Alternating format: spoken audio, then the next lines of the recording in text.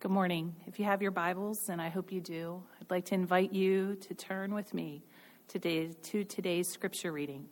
It comes from Acts 2, verses 42 through 47. And I will be reading from the English Standard Version. And my name's Michelle. And they devoted themselves to the apostles' teaching and the fellowship, to the breaking of bread and the prayers. And all came upon every soul, and many wonders and signs were being done through the apostles.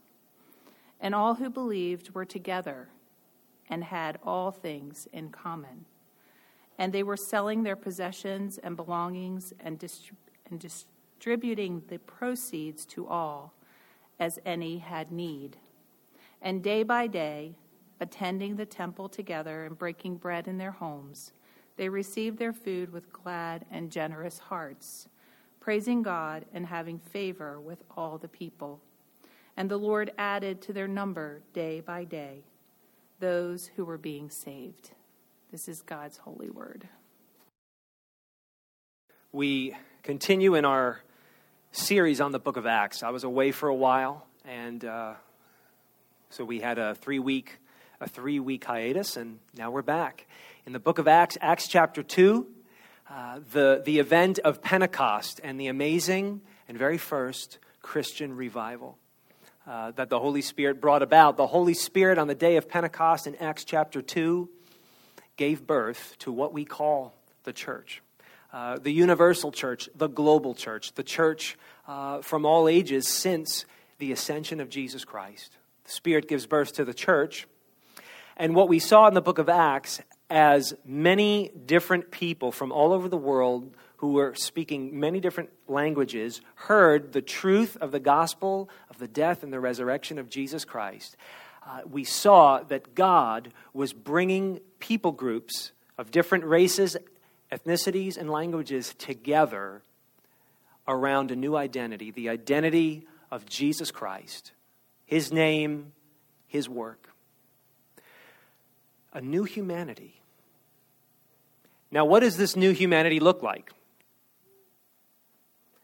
In the beginning, at that moment, through the ages, and even now today, what does this new humanity that God has been that the Spirit of God has been reforming since the moment of Pentecost, what does this new humanity look like? I believe it's a beautiful thing.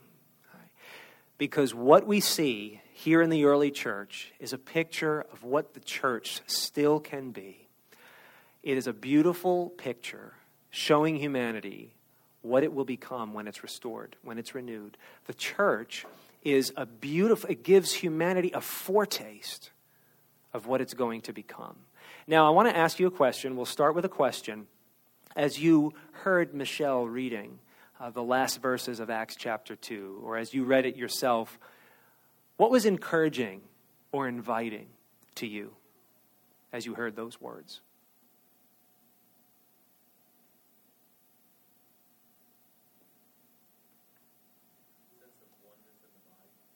There was a sense of oneness in this body. It says they gave up everything for one another, and that was encouraging. Okay. Yeah. They encouraged each other. Okay, they encouraged one another. Were you going to say something, Steve? I was just going to say, they were sharing with each other. They were fellowshipping with each other daily. Sharing with one another, fellowshipping with one another daily. Yeah, it did say day by day, didn't it? Good. Any other thoughts? We live in the real world, and as you look at the community that Luke historically describes in this passage, what encourages you? Yeah.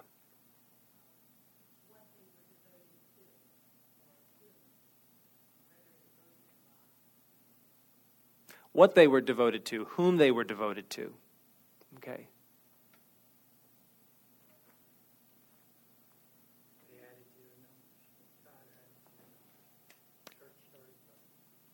God added to their numbers. They started growing. Good insight. Any other thoughts?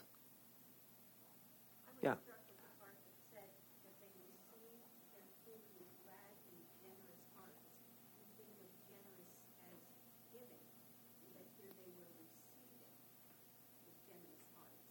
Very interesting. They received their food with generous hearts. So there was a spirit of generosity on both ends. The givers were generous and the receivers were generous, which kind of gets back to what somebody else said. They were encouraging each other and they were unified. Yeah. Over here, Jed, right? They seem almost as if it's like they're in this whole community. They're in the world, but it's almost as if they don't care what everybody else thinks. They're just so in awe of the splendor of the Lord. They are so in awe of the splendor of the Lord that they almost don't care what the rest of the world thinks. Okay.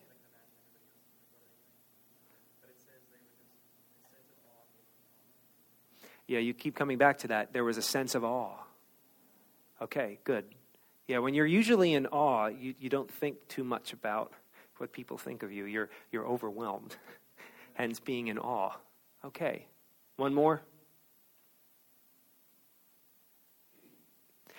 I think that a good way of looking at Acts chapter 2 is to say that the church, as God's Spirit created it, is the church offers the world. The church at its best, okay? Because when I say church, you're thinking of all different things. You have good memories and bad memories. The church at its best offers the world a tangible foretaste of humanity's coming restoration. The church offers the world a picture of what humanity will become when Jesus returns, and what humanity is becoming under the lordship and the grace of Jesus.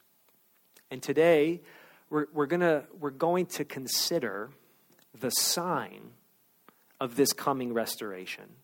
And we're also going to consider the work of restoration. And then finally, we're going to talk about the means of restoration, the power, the way restoration actually happens. So the sign, the work, and the means of restoration.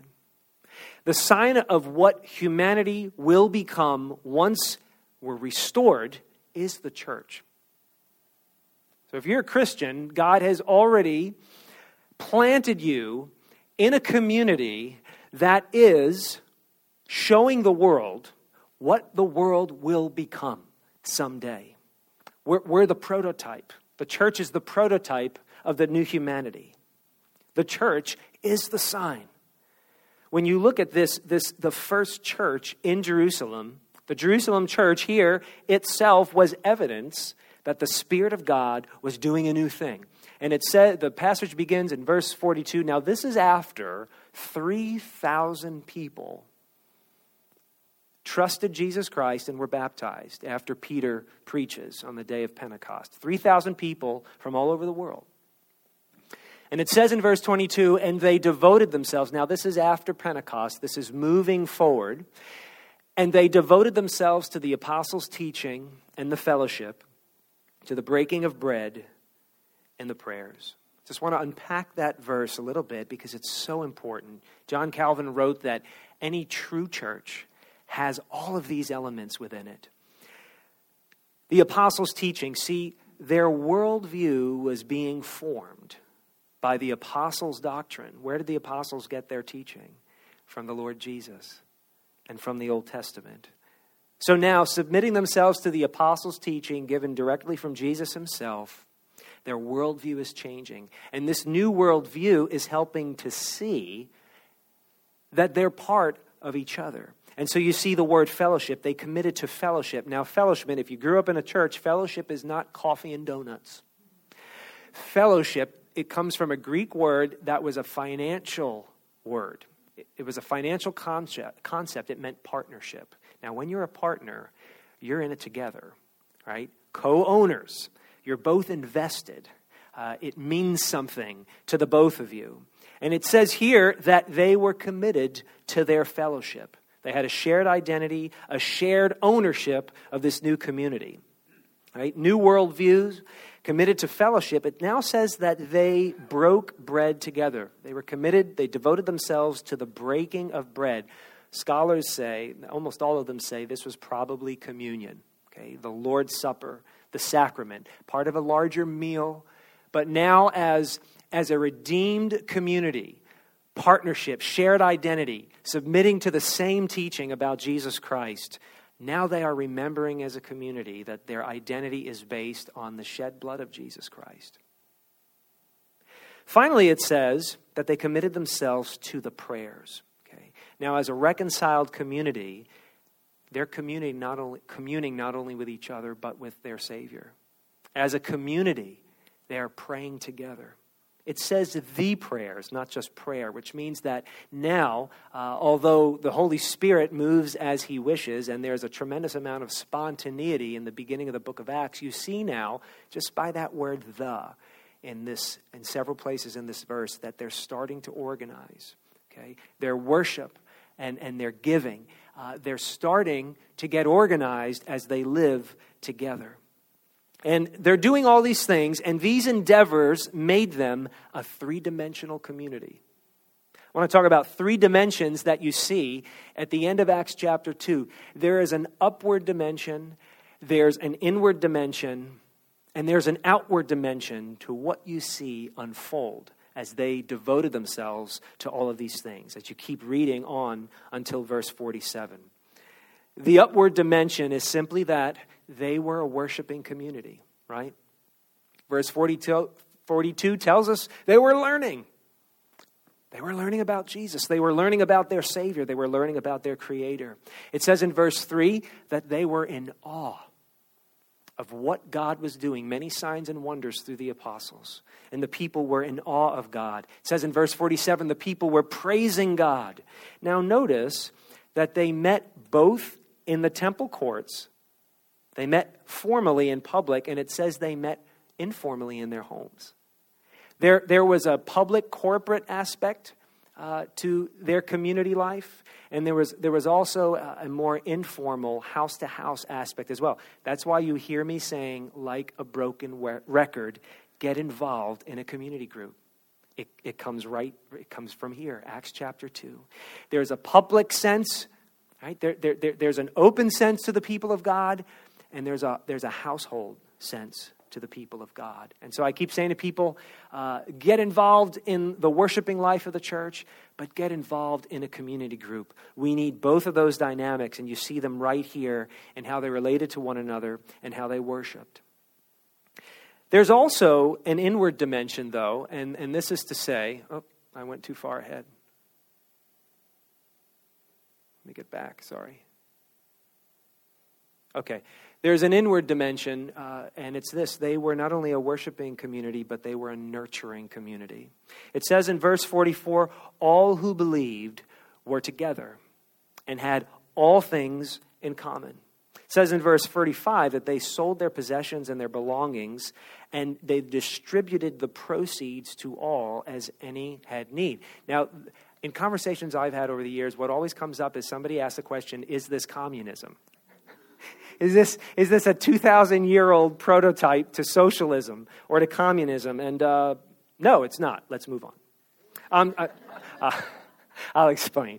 It is not socialism. It is not communism. And here's why. Communism is state-mandated collection and redistribution of resources. Nobody's commanding. It's not state-mandated.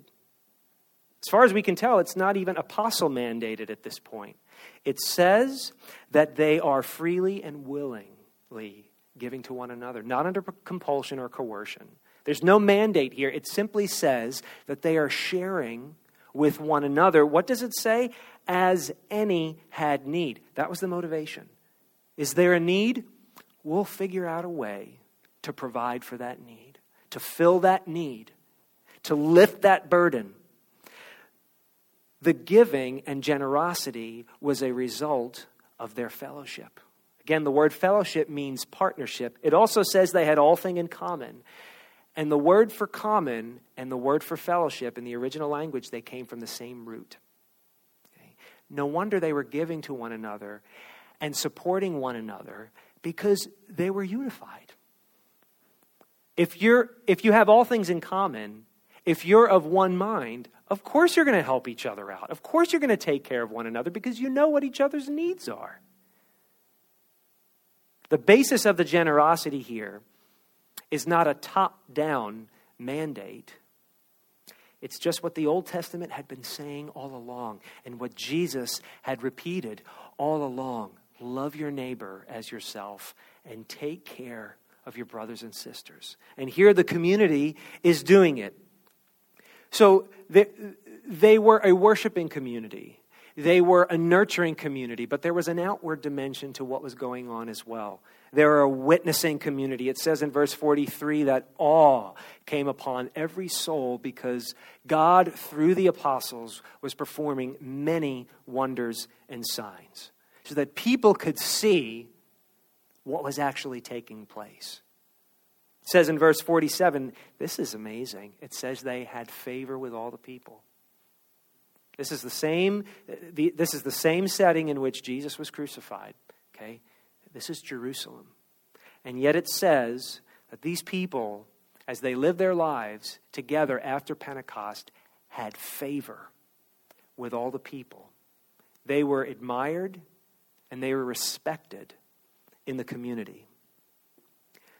So you have a worshiping community, a nurturing community, and a witnessing community. And the theologian Edmund Clowney said that this summarizes everything that the church is about. Worship, nurture, and witness. All that we do and anything that we do finds its place somewhere in worship, nurture, or witness. And there's also a lot of overlap. Some of the things we do, some of the things the church does involves 2 or 3 of these at the same time. But the church is a community, is an organism created by Jesus Christ that is about worship, nurture, and witness. And then as Ken pointed out earlier, verse 47 tells us, the Lord added to their number day by day those who were being saved. And we can't miss this. Right? This brings it all together because we see, okay, they were worshiping. They were nurturing. They were witnessing. But who was doing the saving? God was saving souls. They devoted themselves to teaching, to fellowship, to prayer, to the sacrament of the Lord's Supper. They were in each other's homes. They were gathering together publicly. They were in awe of God and what He was doing.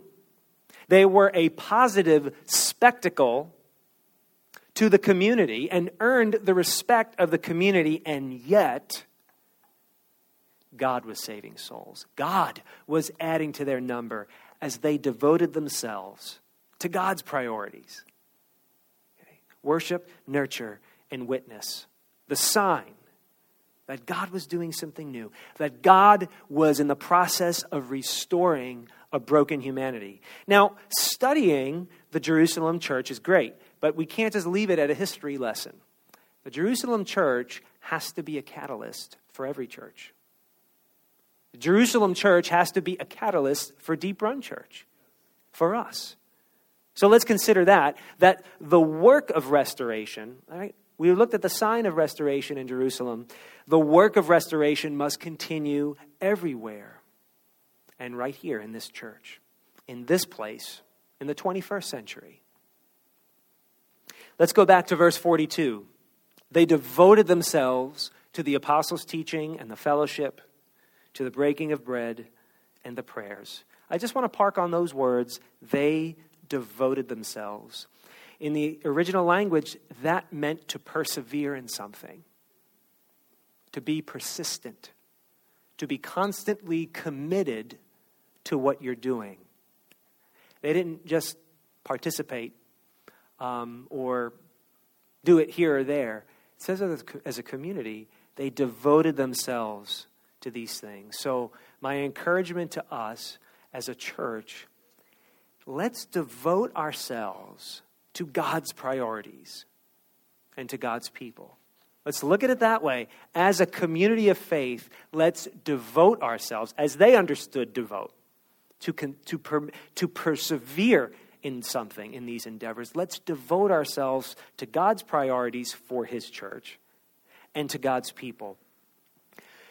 Steve Childers is a theologian in Florida, and he started an organization called Global Church Advancement. Now our denomination, the Presbyterian Church in America, runs this emphasis. But it was started by Steve Childers, Global Church Advancement. They train and support churches all over the world. What Steve Childers said, Becky and I went to 2 of his seminars, and what he said is, if you're going to plant a church, plant a healthy one. The world needs more healthy churches that care about God's priorities, as is understood here at the end of Acts chapter 2. And so Steve Childers said, when you look at these closing verses of Acts chapter 2, you see 5 areas of focus. Okay? 5 areas of emphasis as the Spirit gave birth to the church and they began to devote themselves to a new way of life. Worship and prayer, learning and discipleship, fellowship and community, mercy and justice, outreach and evangelism. And Steve Childers says, this is it. It's all right there at the end of Acts chapter 2. This is what a biblical church is all about. Because of our gifting and our personality and our strengths and weaknesses, any one church will have its strengths and have its weaknesses in these areas. But every biblical church, every church that Jesus puts his mark on, his name on, must in some way be committed to all of these.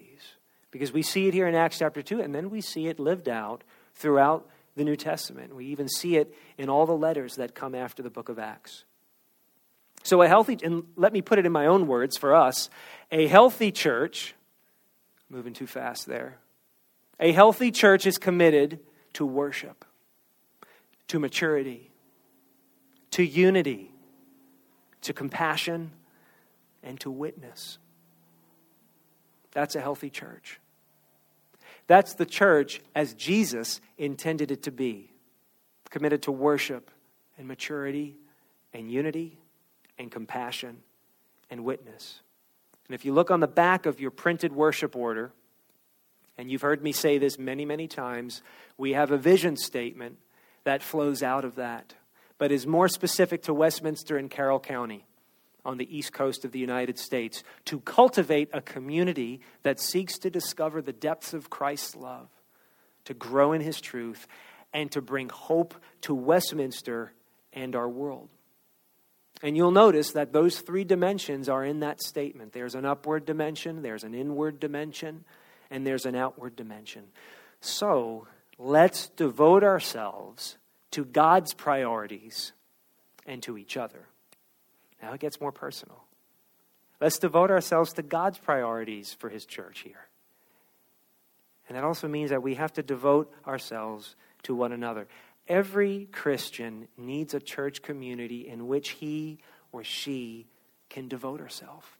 That's the way God designed Christianity. That's the way he designed salvation. And the community of faith is that we need the community in order to grow. We need the community in order to invest and devote ourselves. So we should each be asking ourselves this question: am I attending Deep Run Church, or am I devoted to Deep Run Church? And maybe you're visiting as a Christian from another place. Are you attending your church, or are you devoted to your faith community? That's why we're offering a membership seminar. That's why we're in the middle of our first membership campaign as a church, because what membership accomplishes here is it gives you an opportunity to transition from attending to devoting. That's it right there. When you move from attending and associating yourself with that church in general to devoting yourself to this faith community, devoting yourself to these people, first to Jesus, but then to these people that Jesus has brought to you. That's what membership accomplishes. No more just attending, but now devoted. Okay? In the spirit of Acts chapter 2. And once we're devoted together to Jesus, to his people here, and to his purposes here, well, now we can share in the Holy Spirit's work of restoration. Okay? You don't share in the Holy Spirit's work of restoration all by yourself, friend. You share in it as a community of faith. And then the broader community will start tasting the restoration. And some of them will want it for themselves. And God will add them to our number. Now, I think we've got to admit that we, left to our own devices, without any encouragement from God's Spirit and from his word and from each other, we're two-dimensional people. And we design and make two-dimensional churches where we may only be devoted to one or two of these important emphases that we see at the end of Acts chapter 2. Some churches, and maybe you, are devoted to worship and to nurture, but you're not devoted to witness. And that's something that some fundamentalist churches struggle with, is they're devoted to worship and they're devoted to nurture, but they're not devoted to witness.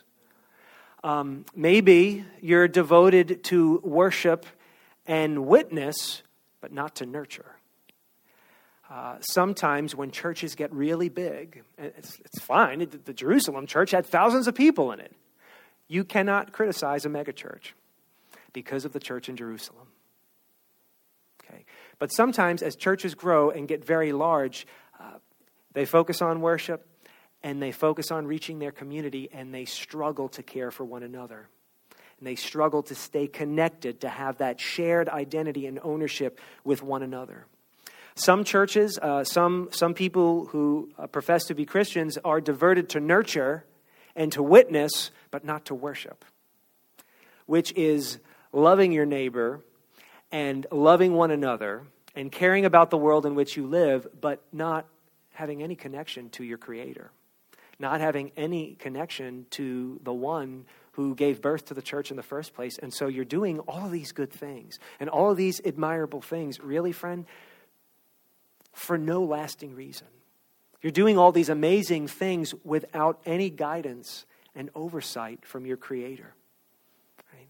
And so you're nurturing and you're witnessing, but you're not worshiping. And God says in his word, then your nurturing and your witnessing are in vain, because they're not coming from me in my truth and my power. And we all tend to gravitate in one of those directions. And our churches, because we're that way, our churches become that way. And so you have two-dimensional churches in many places, run by and led by and filled with two-dimensional people or two-dimensional Christians. Why does that happen? I think because we take our I'll use the word consumerism. It's fine, but not when you try and mix it with Christianity. We take our American consumer mentality and we bring it into our religion. Look, I can get online, I can log on to Amazon.com and pick and order and receive whatever I want. I can go to the supermarket and buy whatever I want and walk out without really any connection to who made that product, to who sold it to me. It's a one-way relationship, isn't it? And we often take that consumer mentality and we bring it into our religion, and we bring it into the door of a worship facility, and we bring it into our relationships with one another, and we say, same thing. One-way relationship. I'm here to get what I want out of you. I'm here to get what I need out of you. And so we end up having a dysfunctional church, right? A deformed church that isn't accurately reflecting the light of God to the world, so that when the world sees the church, the world doesn't see a restored humanity. the world sees a deformed reflection of itself. When they look at Christians who have two-dimensional concepts of what it means to be a Christian and what it means to be a part of a church or to attend a church or to worship in a church. And so the world can't see what God's Spirit is doing in the church as a foretaste of the coming redemption and restoration of humanity. I think it's so again, ask yourself, friends, am I attending my church, or am I devoted to my church? Do I know the names of the people in the seats next to me once a week, or am I devoted to them? And I will pray for you, and you need to pray for me, because pastors are the most tempted to make their relationship with the church a one-way street. There is hope for two-dimensional people, for two-dimensional worshipers, and for two-dimensional churches. There is hope because the means of this restoration that we see in Acts chapter 2. We've talked about the sign of it, and we talked about the work of restoration. The means, the power by which restoration takes place belongs to the one who is devoted to his church. Let me explain what I mean. In Ephesians chapter 5, the Apostle Paul is talking about marriage. He's telling husbands and wives to love one another. Interestingly, he uses Jesus and the church as his illustration. And he says, Christ loved the church and gave himself up for her that he might sanctify her, having cleansed her by the washing of water with the word, that he might present the church to himself in splendor, without spot or wrinkle or any such thing, that she might be holy and without blemish. I think that is a profound thing, because what Paul, even though he was talking about marriage, he said something extremely profound. He said, Jesus has a bride. The church, Jesus is married to the church. It says that he died for his bride. The New Testament tells us that he's coming back for his bride. And when he comes back for his bride, she is going to be perfected. No longer a foretaste of what humanity will become, but the new humanity, fully recognizable, fully redeemed, fully restored. When he comes back for his bride, she's going to be as beautiful as the bride looks as you are watching, and she is coming down the aisle. Jesus died for that woman. Jesus is coming back for that woman. Jesus loves that woman. And that woman, the Bible says, is the church. Now, here's the thing. Jesus isn't married to me. Jesus isn't married to you. Jesus is married to us. You need to see the distinction. This is why solo Christianity doesn't work. Because Jesus isn't married to you, friend. Jesus is married to us. And we grow together.